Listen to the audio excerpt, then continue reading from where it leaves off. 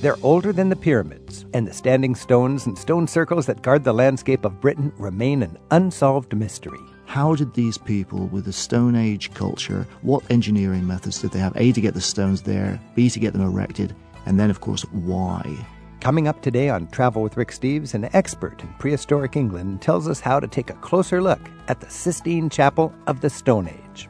To view traditions that modern-day Scandinavia is built on, Stockholm offers one of Europe's best open-air folk museums. It is like a miniature Sweden. Original buildings from all over the country that have been moved log by log. So it's not pretend, it's real buildings from 7 centuries. But the favorite part of any building in Finland is the sauna. There is an expression in Finland, first build the sauna, then build the house. Explore ancient England, modern Stockholm, and the saunas of Finland. It's coming right up on Travel with Rick Steves. It's one of the most charming and inviting capital cities in Europe. Hi, I'm Rick Steves. Today's Stockholm integrates its many islands and forested lands by design into a clean and efficient cityscape where you don't have to leave town to catch the fish you'll have for dinner. We'll get a guided walk around one of Northern Europe's most people-friendly cities in just a bit on Travel with Rick Steves. But if you like a good mystery, I recommend you explore the English countryside. Walk around an ancient stone circle all alone in a field, or get up close to a collection of massive standing stones that were erected in prehistoric times, and you'll know there's still a lot more to learn about the ground you're walking on and the people who came long before us. Joining us right now to uncover the prehistoric layers of Britain is Mark Seymour. He comes from southern England, lives across the channel in Brittany now, and specializes in guiding visitors to the megaliths and ancient stones of Britain. Mark, thanks for joining us. My pleasure. Okay, Mark, when you go to England and you want to see prehistoric stones, first give us a little bit of context. What was going on so long ago? How long ago was it? And who were these people? They probably emanated from the Middle East some 10,000, 12,000 years ago. Finally, the culture of those people wound up in the British Isles, perhaps between 4,000 and 7,000 years ago. They then started to instill on the landscape these wonderful megalithic structures which can be found all over the British Isles and Western Europe, particularly in southern Britain and western Britain. So on the continent, you've got Brittany in the west of France, and in Britain, you could lace together a whole trip just going from ancient site to ancient site, remembering that most of them date from before the oldest pyramid, 5,000 years ago. The crowning site, of course, is Stonehenge, but there are stone circles all over Britain. Tell us about stone circles in general. Stone circles will be found predominantly in Britain and not in other parts of Europe. There are many, many hundreds of them in Britain. There are small ones, there are the large ones such as Stonehenge, Avebury, which many people may be familiar with. It's actually the largest stone circle in Europe, some 400 meters across. Avebury. Avebury. So Stonehenge is more famous, but a great thing about Avebury is you can actually get into it. You can walk around in it. You can touch the stones. There's a little village that grew up in its midst. It's so big. There is a village and a church in the middle of this village. And then, okay, you'd be all excited about this stone circle you're exploring in Avebury, Avebury. And then if you had an ability to, let's say, go up above the ground in a hot air balloon and look down, what would you see? What's near Avebury? Well, Avebury itself is just a small part of the landscape of the megalithic culture in that part of Britain. Emanating in, we feel, 4 directions coming out of the circle of Avebury are 4 walkways or causeways of stone.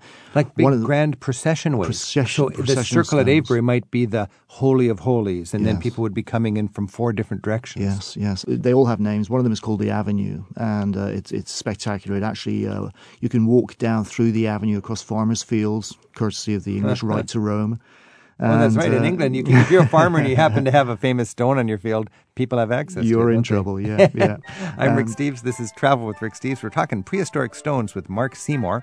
Our phone number is 877-333-7425. And on the phone is Barbara in Tulsa, Oklahoma. Barbara, thanks for your call. Thank you. Do you have a question or a comment for Mark about the prehistoric stones of England? Well, I'd just like to relate an experience that we had that I think maybe your listeners would appreciate and would enhance their visit to Stonehenge.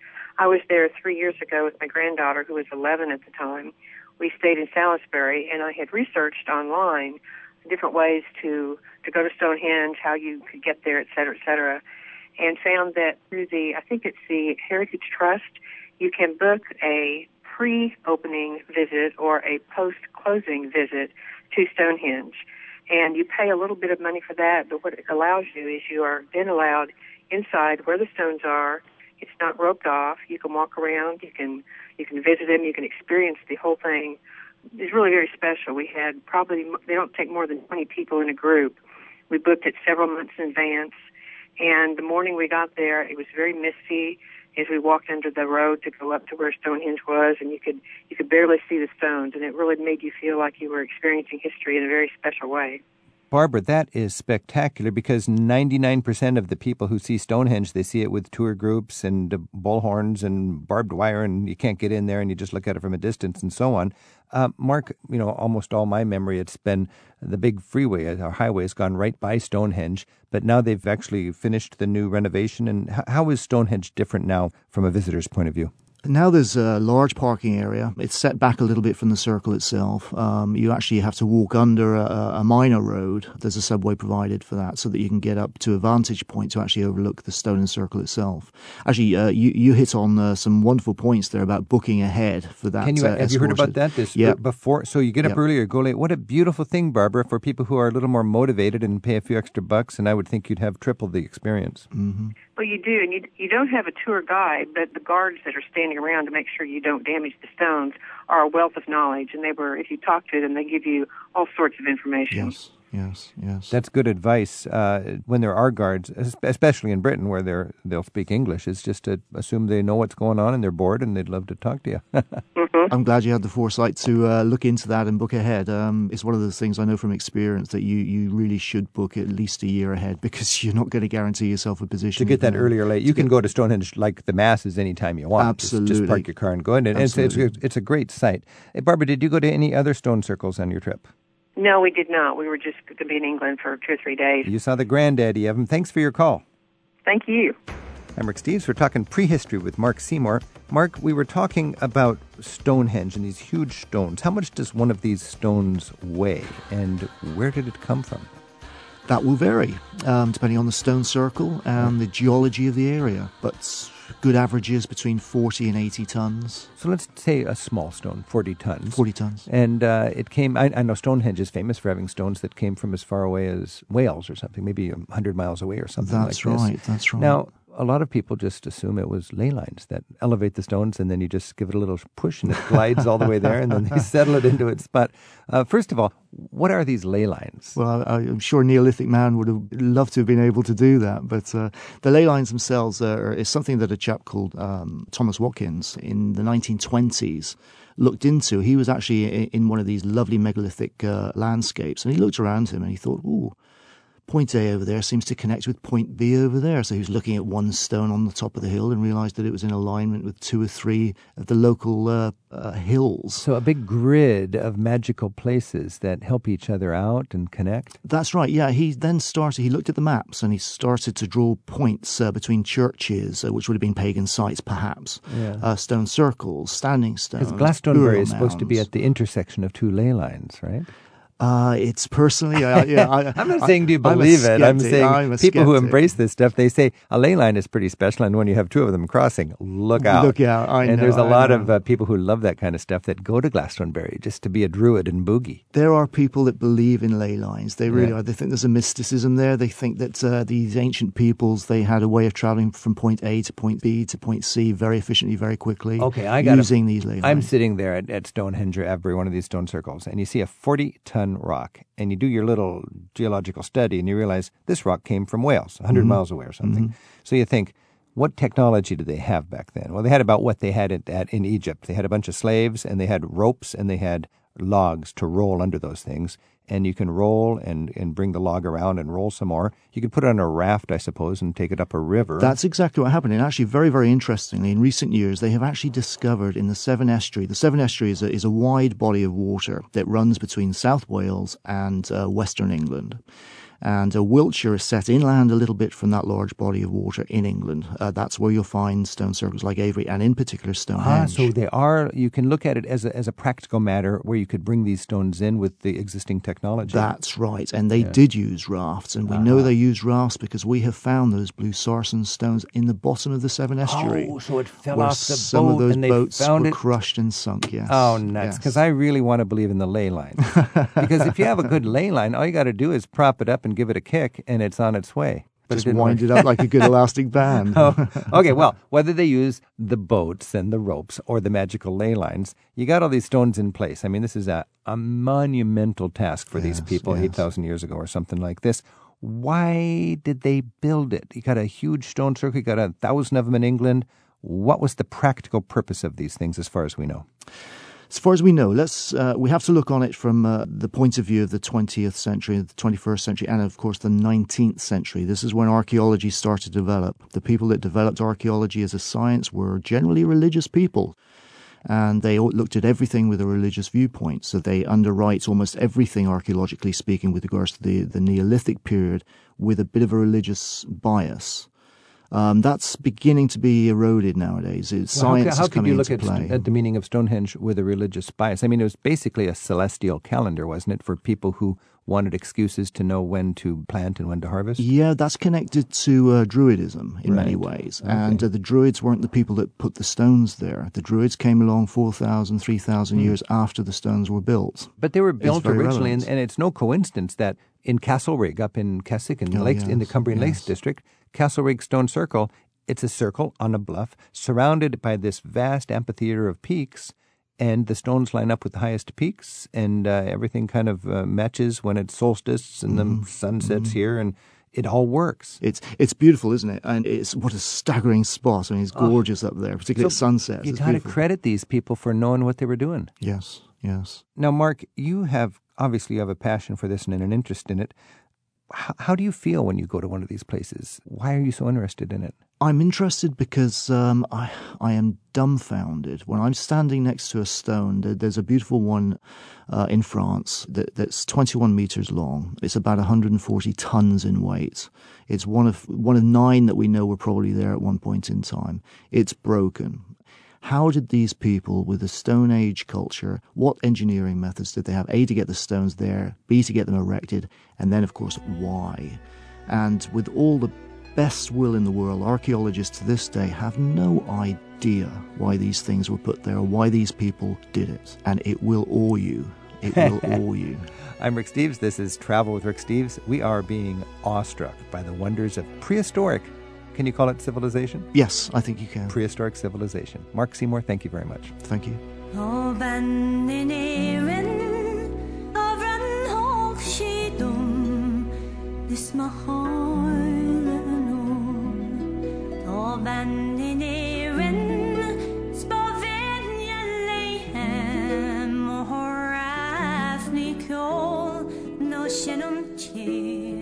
Next, we visit what might be one of the greenest cities in the world.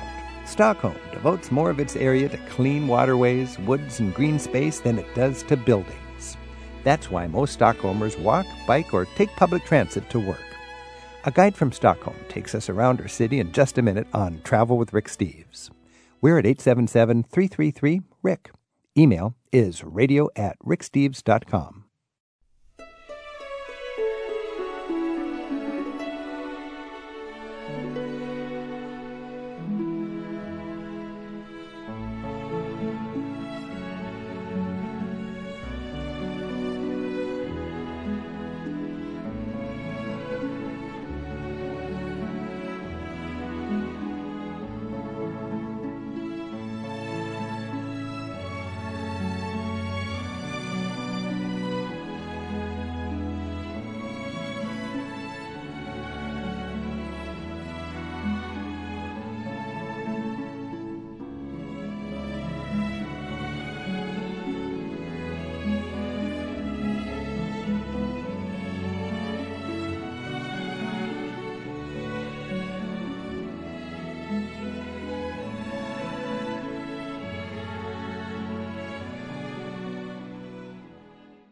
to explore a refreshing mix of old and new and to get inspired by a city that takes nature seriously, I recommend you plan to spend some time in Stockholm. And while Sweden is especially nice in the summertime, there's really plenty to take in Stockholm any time of year. Joining us right now on Travel with Rick Steves to share the high points of her hometown is tour guide Åsa Danielsson. Åsa, thank you for being with us. Thank you. It's great to be here. Now, you just bicycle to work in Stockholm and show groups around and tourists around your great city, the capital of Sweden. Yes, I do. If you were to say which is the grandest city of Scandinavia, the dominant city of Scandinavia, what would you say and why? Well, of course, I have to say Stockholm. You're biased. Okay, what's so great about Stockholm? Well, I do love Oslo and Copenhagen, but Stockholm is so beautiful. It's really beautiful. It has 1/3 of the size is water, and another third of the size is green areas. So it's a very, very beautiful city. It is a beautiful mix of water and green and architecture. Yes, exactly. And Stockholm has an interesting design because it's kind of where the lake hits the sea, isn't it? How does that work? Exactly. One of the biggest lakes in Sweden. It flows into the Baltic Sea. So these two waters, they meet in Stockholm. And now historically, there's a reason people would come together here because of trade, right? Yes, exactly. The first capital of Sweden was on the lake. On the lake. Exactly, on the Lake Mälaren, further into the lake. There were all these trade going on, and people were coming in so you'd and have leaving by boat. Lumber and animal skins and food and whatever coming from the inland along the lake? Exactly. And then they got to get down to the sea so they could trade away. Exactly. All right. Now, last time I was in Stockholm, I was so impressed by this Lake Mälaren because it seems to be a park where people go just to have a good time. Describe the beautiful restaurants and coffee shops and cocktail bars and so on along the lake in the early evening. Yes, it's a favorite. Along the waterline in Stockholm, there are plenty of places where you can just sit and watch the sun dawn and just sit right next to the water or sometimes in the water on these floating restaurants and bars. And this is freshwater. This is freshwater. I think most of the tourists are looking at the saltwater harbor front of Stockholm, but the inland on the lake, that seems to be sort of a place for the Stockholmers. Exactly. That's where we meet, especially during summer. Now, and when you meet with your friends in one of these bars, everybody's having... What's the popular drink? I can see the sun glinting through it. It's sort of a rosé. A rosé wine, yes. It's that's rosé, the trendy drink in Stockholm at the moment, yes. It's like all these sparkling rosé glasses there with the sun setting and these beautiful Swedish people having a great time after a long day of work. Exactly. And there are little blankets if it gets a little bit chilly, so you can wrap them around you, and it's just a fantastic way to spend your time, so your evening. You're outdoors even if it's cold. Always. We love being outdoors. Swedes are obsessed by being outdoors all the year round, but especially during summertime. And when you do get summer, then everybody's out sunbathing. Oh, yes. It's a sin to be indoors if it's good weather. I'm Rick Steves. This is Travel with Rick Steves. We're speaking with Åsa Danielsson about Stockholm, the capital of Sweden. Åsa, let's take a walk through Stockholm, because I got to say, I'm Norwegian, and I love Oslo, and I love Copenhagen too. But if I had to live somewhere in Scandinavia, I think I'd live in Stockholm. It's just such a grand city. It's such a people-friendly city. It's got that wonderful mix, and I like the history. Let's start in the Old Town. What's the Swedish word for Old Town? Gamla stan. On an island, and right at the top of the island is the Old Square. Yes. Literally. Stortorget, yes. That's the literal word, Old Square, Stortorget. Stortorget. No, big square, it's actually. Store is big? Yes. Okay, so it's the big square in the Old Town. The one and only, the first one. Stortorget, exactly. Big square in the Gamla stan, Old Town. Exactly. I'm there learning Swedish. Okay. Yes. Now we're standing on Stortorget, and you look around, and you see many things that remind you of what Swedish history and culture is all about. What would you see? Yes, you would see these beautiful facades painted in different colors. The Old Town, it's where the history of Stockholm started. Because you had a massacre right there on that square. Yes, that was a little bit later. It started, the history of Stockholm starts in the 1200s. Okay. And then the massacre, the bloodbath of Stockholm was in the 1500s. Oh, so that was relatively modern times, I guess. Yeah, in American exactly. terms, I thought 1500 was all. Okay, you started at 800 years ago. 500 years ago, there was this horrible massacre where, in a nutshell, tell me what happened in this massacre. Well, this was the times when Sweden was in union with Norway and Denmark under a Danish king. So this was voluntarily. They were not occupying us. This is very important. Okay. We had signed an agreement. in 1397. So this was according to that agreement. But a lot of people, and especially the noblemen, they were against this union. So when the Danish king came to Stockholm, well, what happened was that he invited everyone to a party, grand party, in the big castle. And he said, I'll forgive all of you, you're rebels. Come and join me. And then what happened was that after the party, they were all brought to Stortorget, the main square, and then all the entrances were locked down and they were beheaded. So all the Rockefellers and Kennedys and big names in Swedish culture, the Danish king decided let's just kill them all. Well, it's the story is of course a little bit more complicated than that. It's not actually just the Danish evil people. Okay, but it is nobility against royalty, I suppose. It's some of the noblemen. Yeah, there were other noblemen that wanted to be in a union, so that's why it's also on the square you see the Nobel Museum. Exactly. And the Swedish Academy, which is the institution that selects who will receive the Nobel Prize in Literature every year. And that's a beautiful museum. It's a beautiful museum, and there you can know everything about Alfred Nobel, who is the reason why we celebrate this He made all of his money inventing dynamite or something exactly, like this. dynamite. Yeah. So he wanted to have a more friendly legacy, I think, and we have the Nobel Prize and so on. Yeah. Okay, from Stortorget, we will walk over to the Royal Palace. Yes. And one of my favorite things about Stockholm is the pageantry, the Swedish pageantry, all the marching bands and the changing of the guard. And it's one of the great changing of the guards in all of Europe is right there. Yes, it's one of the oldest. It's also started in the 1500s. Okay. So it's been going on there for every single day since the 1500s. And every single day they have a change of guards. And you have, I didn't realize it until recently, but you've got all these soldiers that are just really spirited. And I learned, and tell me if this is correct, these are soldiers from the countryside of Sweden that are coming into Stockholm, and they want to do a good job because this is a big deal for them, just like it's a big deal for all the tourists that gather around to see them. Yes, it's a big honor. Yeah. And it's the different sections in the Swedish military, they all contribute. So you will see that they wear different clothes every day, and there's a different procession every day. Sometimes there are horses, sometimes there's a band. I just feel like a little kid when the horses and the band is marching through the town every day up to the castle where they have the changing of the guard, and you'll be caught up in that when you're visiting. Also, when we think about the military of Sweden today, we don't think of Sweden as a military power, but in its day, it was a superpower, and it threatened much of Europe. And who was the great king? Gustavus Adolphus. Gustavus Adolphus. Yes. Wow. And then you can go to the armory right there in the Royal Palace, and I tell you, that is one of the great armories in all of Europe. Yes. They say that they are the oldest museum in Sweden, but some even claim it's one of the oldest museums in the world. It was actually Gustavus Adolphus himself who donated some of his clothes and armory and said, the people in the future must see my armory. And you see that. So this was from the 1600s this was decided, that all the royal clothes and armors should be kept for the future. So it's a museum from the 1600s. And that was established by Gustavus Adolphus, but I remember just seeing all of the beautiful gowns and crowns and armor and everything, even armor for the horses, and armor for the children, and toys for the royal children. Yes, everything you can think of in royal life.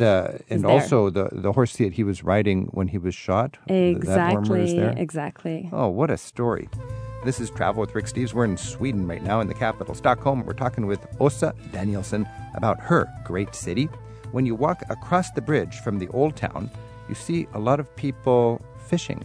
Yes, that's true. Since the 1600s, right we in the have middle been of the big city. Able to fish in the middle of this big city, and you can get salmon, and you can all kinds of fish. I just love that. It's just a proof that just how clean the waters are in Stockholm. That you can actually not just fish, you can also eat the fish. And how people-oriented it is. I mean, you step across the bridge and you get to Kungsträdgården, right? Mm-hmm. And that literally the king's garden. Yes. But now the king's garden is actually emphatically the people's garden. Yes.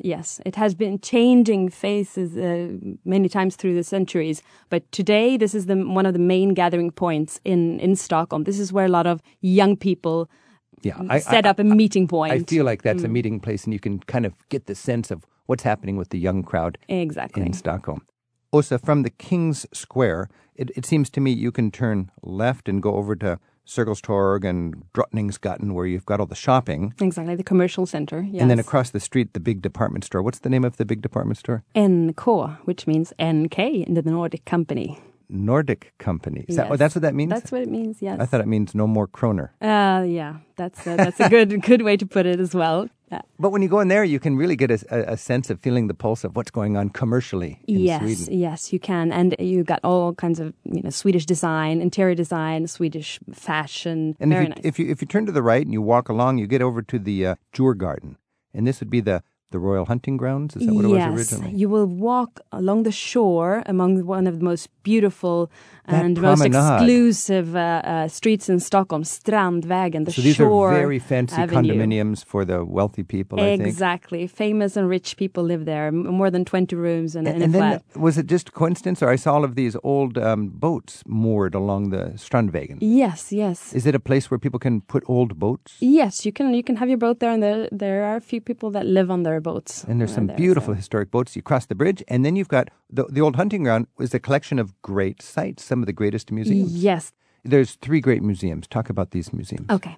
The first thing that we'll see when we cross the bridge is the Nordic Museum, and that's a museum dedicated to Swedish culture and tradition. And it lets you go all over the country, really, because if you're interested in Lapp culture, there's even a Lapp exhibit there. Exactly, the Samis. Oh, yes. That's great. And then behind that, we have the number 1 museum in Stockholm, which is the Vasa Museum with the ship.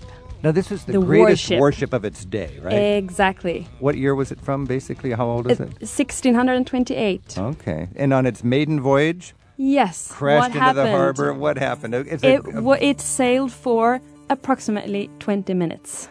This beautiful, fantastic, decorated warship that everyone was out there in the shores just looking at these amazing why planes. did it sink? Well, that's a thing that they've been studying for a long time. There's a combination of little problems. Perfect storm of little problems, huh? Exactly. It was just a little bit too powerful and a little bit too narrow to have so many cannons. It had 64 cannons. It had an cannons. extra row of cannons on the top, so it was a little bit top-heavy. Exactly.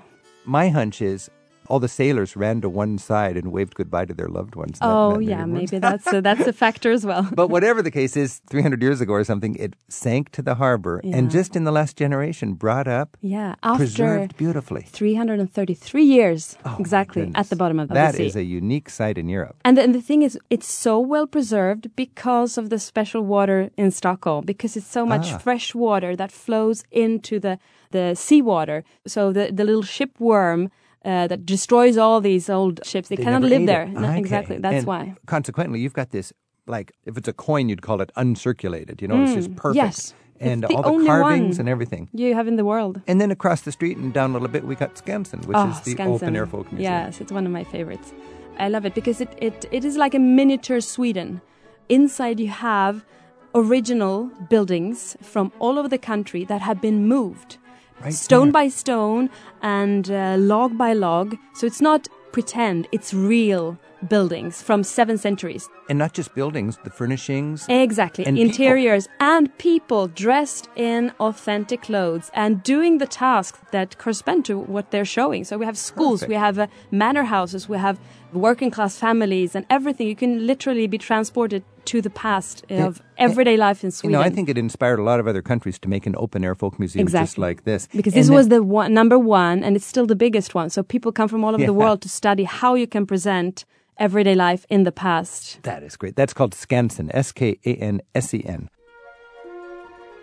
I'm Rick Steves. This is Travel with Rick Steves. I'm talking with Åsa Danielsson.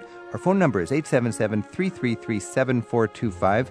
And April is calling in from Roseville, California. April, thanks for your call. Thanks, Rick. Do you have a comment or a little insight on Stockholm that you can share? I've visited Stockholm at least twice, and you've talked about so many places that my husband and I have come to enjoy and appreciate. And I've also wanted to mention that if you had the time to take a harbor or a ferry boat out to Vaxholm and explore the little parts away from the big city and enjoy the people on the ferry boat, especially in summertime when the shrimp are in season and everybody is eating them on the boat. Oh, that sounds like fun. That's a favorite, yeah. Åsa, tell us about eating shrimp and exploring the archipelago. Stockholm has a famous archipelago. Oh, yes. The archipelago of Stockholm has approximately 30,000 islands and islets. So it's a paradise. It's a summer paradise.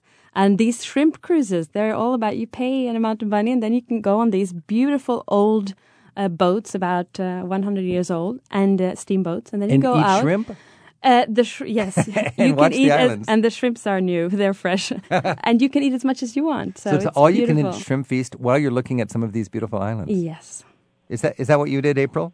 We didn't eat them. The shrimp are a little different than we're expecting from here in the States because they leave all the heads and the feet on. Oh yeah. You have to peel them yourself. That's how they taste the best. But it's a little bit. It takes a little bit of time. It's a fun time. Yes. But of anything is to enjoy the people, to get out and talk with the people, whether you speak Swedish or not.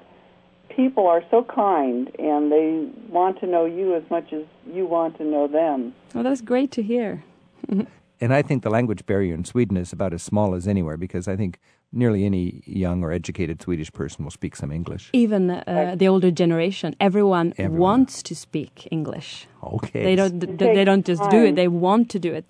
So if you're a tourist, you can practice. expect that people are happy to talk to you. Oh yes. April, you went out to Vaxholm, which is like the nearest sort of town, I think, in the archipelago. There's 3 ways you can do your harbor exploration. You can take a tour boat in the actual town and visit all the different islands and go under the bridges, which is nice. You can go out to Vaxholm, which is like a short side trip to the nearest town in the islands, or you can take a cruise all the way to the far through the archipelago with a ferry. And these ferries stop at every little town and hamlet and every park.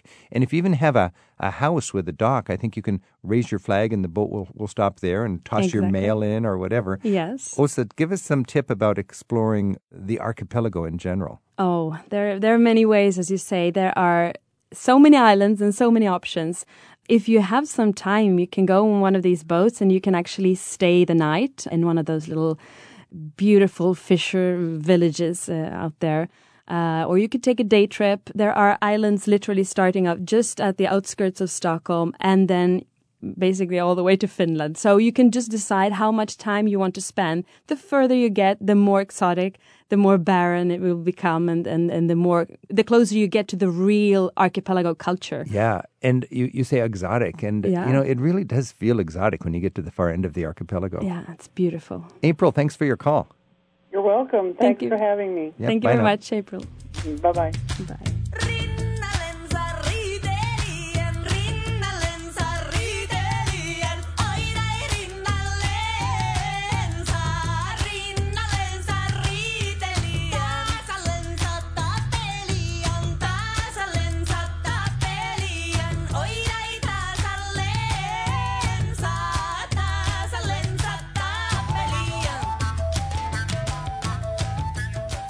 Your calls for Åsa Danielsson about Stockholm are coming right up on Travel with Rick Steves. We're at 877-333-7425. Or share your favorite things about Stockholm in our website message boards. You can post your travel tips in the radio section of ricksteves.com. I'm Rick Steves. This is Travel with Rick Steves. I'm speaking with Åsa Danielsson. She's a friend and tour guide from Stockholm in Sweden. Our phone number is 877-333-7425. You can email us at radio@ricksteves.com. And Richard's calling in from Lake Sherwood in California. Richard, thanks for your call. Good to get through to you. Big fan of yours for many years. Thanks. My wife and I plan to visit Stockholm, and we'd like to get your guest's opinion on the best things to do and see on a 3-day visit in Stockholm, as well as the best time of the year to visit. That's a good question. 3 days in Stockholm, and what time of year would be best? Okay. Starting with the time of year, what we actually do say is that you don't know Sweden until you've seen Sweden every one of the 4 seasons, because it really changes a lot. Our whole social life, the way we are, everything changes. So I would say that each time of year you will see a different phase. Obviously, summer is beautiful. That's our favorite time of year. So I think for a beginner, that would be my suggestion. Summer, which would be, starting in May, June, July, and August. And for a 3-day visit, I would definitely do the main things, the main sites, which would be the Vasa that we have discussed already, the Skansen Outdoor Museum, Folk Museum, and the City Hall. The City Hall is beautiful. Yeah, we haven't talked about the City Hall yet. No, that is a striking building. This is probably the most famous building in Stockholm because this is where the Nobel Prize banquet is held every year, the 10th of December. And it's a beautiful building which kind of encompasses Swedish culture and art in a very unique way. So it's a very, very beautiful way to there's a lot of pride. There's a lot of Swedish pride in the City Hall in Stockholm, just like there's a lot of Norwegian pride in the City Hall in Oslo. Exactly. So it's a good way to get an introduction to and you what can Sweden climb is about. the tower there for an incredible view of the town. Amazing view, amazing reward once you get to the top. So I would say, Richard, if you got 3 days, maybe 1 day in the archipelago and 2 days for all the great sites in Stockholm. I mean, Stockholm has so many just blockbuster sites. You could spend a whole day in that hunting garden, the Djurgården, to see the open-air folk museum, the Nordic museum, and the old warship museum, the Vasa. You could spend a better part of another day at the Royal Palace and the cathedral and the arsenal and browsing through the old town with its characteristic cobbled streets and tour the City Hall. The City Hall tour is excellent. In fact, all over Scandinavia, the tours that you'll pick up at the sites are wonderful. And this is the land of the midnight sun country, or not quite, but I mean, you got short days in the winter and long days in the summer. Yeah, never gets dark in the summer. So in the summer, you got lots going on and generally good weather. Thanks for your call, Richard. Thanks for the great tips. Yeah. Thank you. And Elaine's on the phone in Toronto, Ontario. Elaine, thanks for your call. Hi, Rick. Thanks for taking my call. Me, my husband, and my then 4-year-old son, just a couple of years ago, we went to Stockholm on a trip including Copenhagen and Iceland. We rented a home in Danderyd, which is a suburb outside of Stockholm. Mm-hmm. We took the subway every single day into the city center, and every single day, I think, we went to Djurgården. And, we visited Skansen, and we went to the amusement park. And that's the big island we're talking about with all the great sites. Djurgården is how I would mispronounce it, but how Djurgården. Djurgården. Yes, perfect. Very nice. Elaine, when you were taking the subway in, I was so impressed by just the subway system in Stockholm. It's pretty impressive. It's convenient, and the service was great, and we never ended up renting a car. It was wonderful. Did you go to any of the markets? I was particularly impressed by some of the Hotorget market. Yes. We went to the Salja Hall. Is that considered? Yeah, that's nice. Indoor market. Yeah, this is where you can see all the typical Swedish delicacies are found there. It's a beautiful building as well. So what would be some of the typical Swedish things you would see in season? It's an explosion of color and beautiful taste. Well, you have all kinds of game meat, and you have mushrooms, chanterelles. And the chanterelles, I remember, are so beautiful. But what kind of game meat would you have? Reindeer. You're going to eat reindeer? Yes, they're delicious. No. Yes, it's very good. It's delicious. And then all the berries that you can pick everywhere, you can find in these markets. So, all right. Yeah. Now, you were traveling with your family. How was it for traveling with kids? It's the best thing. I recommend it to everyone, like the free transit for kids under 6. That's great. Here in Toronto, it's, after age 2, you have to start paying. So I think it's wonderful when you have family with young kids. Like every single day, we'd go over to that island and just pick a different thing to do for the day. So, we were there every single day. And we just take the subway back, and it was where we had the most fun. Hey, Elaine, thanks for your call. Thank you. Okay, bye-bye. Thank you. Bye-bye. Linda emails us from Columbia, Maryland, and she writes, I know that Sweden remained neutral and accepted thousands of Jewish refugees in World War II. What sites would you recommend for a visitor who wants to know more about the World War II and Holocaust experience in Stockholm?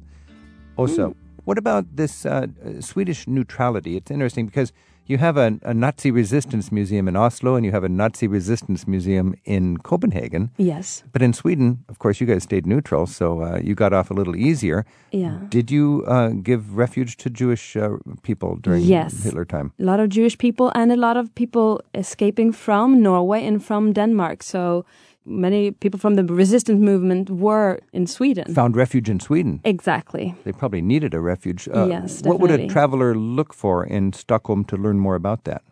Well, first of all, we have in the center of Stockholm, there's a beautiful synagogue. They have a memorial to the victims of the Holocaust and also a memorial to Raoul Wallenberg, who is world famous diplomat who was a diplomat in Hungary. He managed to save the lives of thousands and thousands of and Jews. he was Swedish. He was Swedish. He was there literally giving out fake Swedish passports and literally saving people from the trains to the concentration camps. And he disappeared after the Second World War. So there's a monument in his honor. This is Travel with Rick Steves. We're talking about Stockholm with Åsa Danielsson. Åsa is a guide from Stockholm. Åsa, I understand you designed an ABBA tour, but I'm also frustrated because they were going to make an ABBA museum. Mm-hmm. I mean, that at one time, I think that was the biggest industry in Sweden. Then the museum was canceled. Tell us about the museum and tell us about what an ABBA tour would do in Stockholm. Well, surprise, surprise, it's open this year. It is, the ABBA Museum. The ABBA Museum is opening now, finally. The exhibition has been going on tour all over the world, and now finally they are building a purpose-built museum so we can put that in our list of sites next time we go to Stockholm. Definitely. Nancy's on the line from Pacific Grove, California. Hi, Nancy. Hi. Do you have a comment or a question about Stockholm? Yeah, there's a couple I had. One was, does the Viking ship, is that still a hostel in the bay of Stockholm? Oh, yeah, that's not a Viking ship, it's a clipper ship. Yes. The Af Chapman. Af Chapman, yes. The clipper. A clipper ship, yeah. I wouldn't want to sleep on a Viking ship, but I would sleep on a clipper ship. And it's it's permanently moored right there in the harbor, and it's one of the most memorable youth hostels, I would say, in all of Europe. Yes, it's a legendary place. And it's actually not just a youth hostel. It's a hostel, and it's very popular among Swedes from the rest of the country that want to come into the capital, and they would prefer to stay there. So it's actually for all ages. Is it hard to get in, a reservation? Yeah, you usually have to be in advance, especially if you want to sleep on the boat, because there's another hostel right next to it, it's the same hostel, but if you want to sleep on the boat, you should be sure to book but in you could the hostel on the island just across the dock from it is probably more comfortable, and you can have you can go to the cafe on the deck of the Af Chapman. Yes, but if you want to sleep on the boat, you can do it. You just got to. It's understandably popular, so you'd want to make There is a cafe on it you can go to. And a restaurant. What's the name great. Of it? The name of it again? Af Chapman. AFCHAPMAN. It's a beautiful ship. It decorates the harbor of Stockholm, and as Åsa mentioned, it's a hostel, not a youth hostel, but a hostel. And in Scandinavia, they took the word youth out of the system, and people of any age can hostel. And any age. Yes, definitely. Yeah, age only matters if you're a cheese. That's what they say. Right. Thanks for and your my call. other question was, what restaurant is one of the best in Old Town? In the Old Town. Well, there are plenty of restaurants in the Old Town, but one is really special. It's one of the oldest restaurants in the world. It's from 1722. Really? What's the name of that one? Gyllene Freden, the Golden Peace. The Golden Peace. Yes. Like peace, like peace and war? Exactly. The Golden Peace. So that would be in the Old Town. Yeah. There's a lot of great restaurants in the Old Town. You can walk around and just see what appeals. You should choose one that has a basement, like this medieval basement. You go down to the vaults, and that really gives a special atmosphere. So. Ooh, that sounds really exciting. Yes. Do they serve reindeer there? They do. They must. Yes. They must. That's good. Thanks for your call, Nancy. Yeah, thank you. Thank you, bye-bye. Nancy. Also, we mentioned the ABBA Museum, and you also have put together a walk. What would you see on the walk that relates to the greatest musical group that came out of Sweden? We actually go through the center of Stockholm, and we see many of the main sites, but we do it with an ABBA perspective. We're going to see the places where they performed, where they lived, and all sorts of things that has to do with ABBA, and we do it to the tunes of ABBA. So we actually listen to the music while we're walking. So it's like a caravan of people singing and dancing, and people are looking at us and wondering what is going on. But it's just an ABBA tour. It sounds like a celebration of both Swedish life and great music. Yes, it is. Åsa Danielsson, thank you so much for giving us a little peek into your beautiful city, the capital of Sweden, Stockholm. Thank you very much.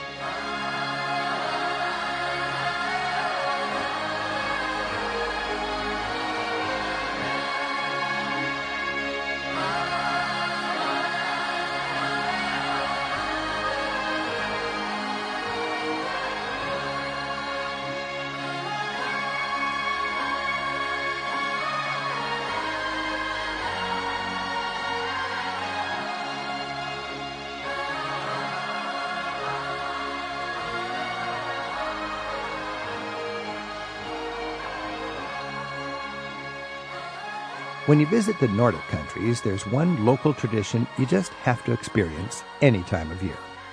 Our favorite guide to opera and Italian cuisine, Fred Plotkin, joins us right now to share the pleasure of a proper sauna, the way he learned to experience it in Finland.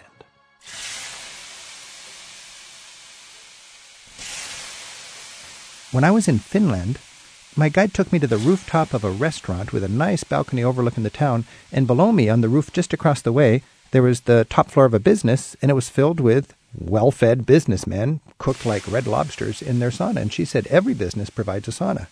I realized later that at the National Finnish Opera House, there's 2 saunas that are kept fired up all the time for musicians and patrons of the arts to enjoy a little soak.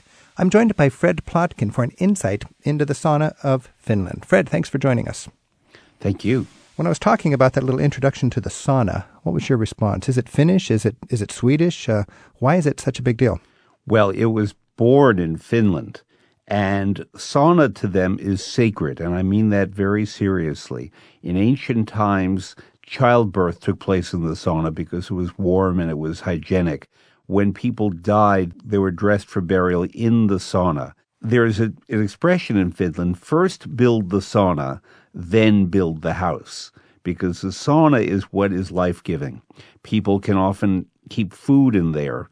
It is the place where everything is maintained through the cold winters, and it's the place where you clean yourself, and then after that you go for a dunk in the Baltic, in a swimming pool, in the shower, and assuming you don't have a heart condition, that is the best thing to do. Anyone who goes to Helsinki should get a Helsinki card, which provides transport, but also admission to the Finnish Sauna Society, where you can learn about the different types of sauna, 5 degrees of humidity, the cold soaks, the hot soaks, and then the pièce de résistance, you can be scrubbed. You have not lived until you've had a kindly old Finnish woman scrub you like you're a little baby, and you feel so content after that you go right to sleep. The best sleep of your life. Now, Fred, correct me if I'm wrong here, but I'm trying to analyze the economics of the sauna. And my hunch is, in a less affluent time, there were more public saunas. And today, in an affluent age, when the tourist goes to Finland, the saunas that he or she will be able to enjoy are either in the hotel or on the cruise ship coming in. But most people are wealthy enough to have a sauna in their home.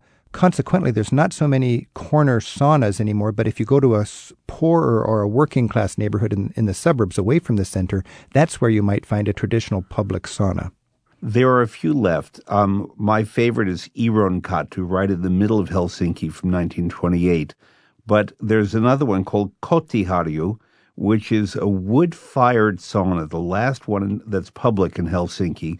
And this is where working class people go, because once upon a time, they did not necessarily have showers in their homes, so they went to clean themselves at the public sauna. There's no whiff of sexuality the way there is in lots of other countries with sauna.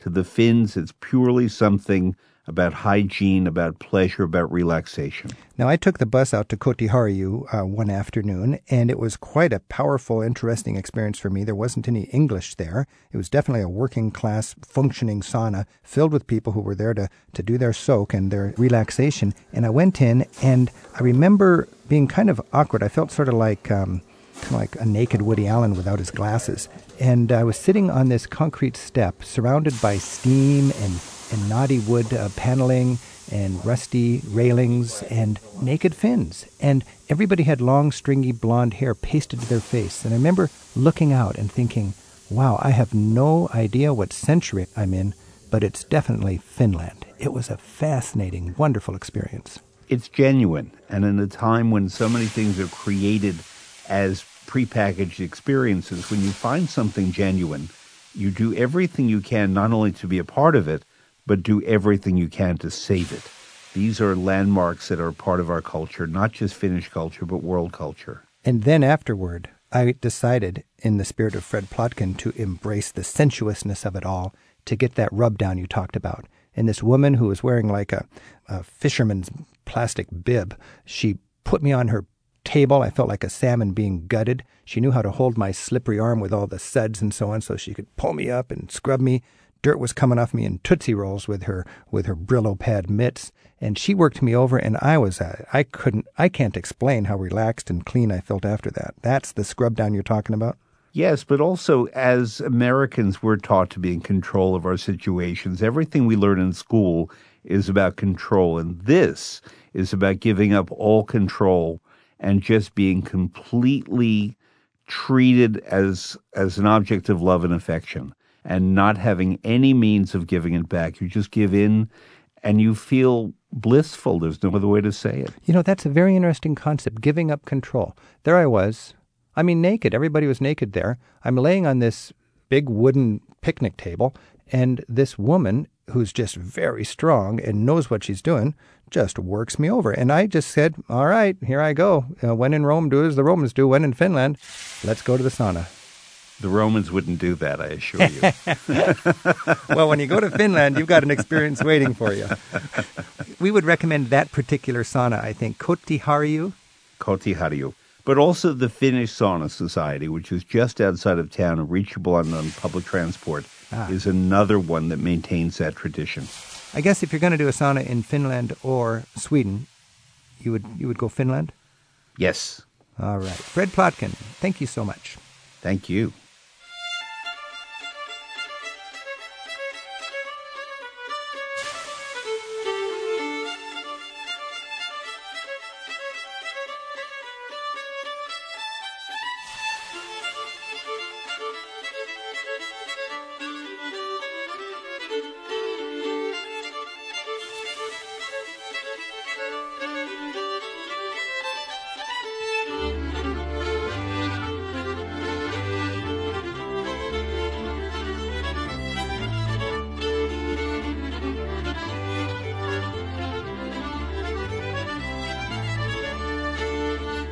Travel with Rick Steves is produced at Europe Through the Back Door in Edmonds, Washington by Tim Tatton with Sarah McCormick.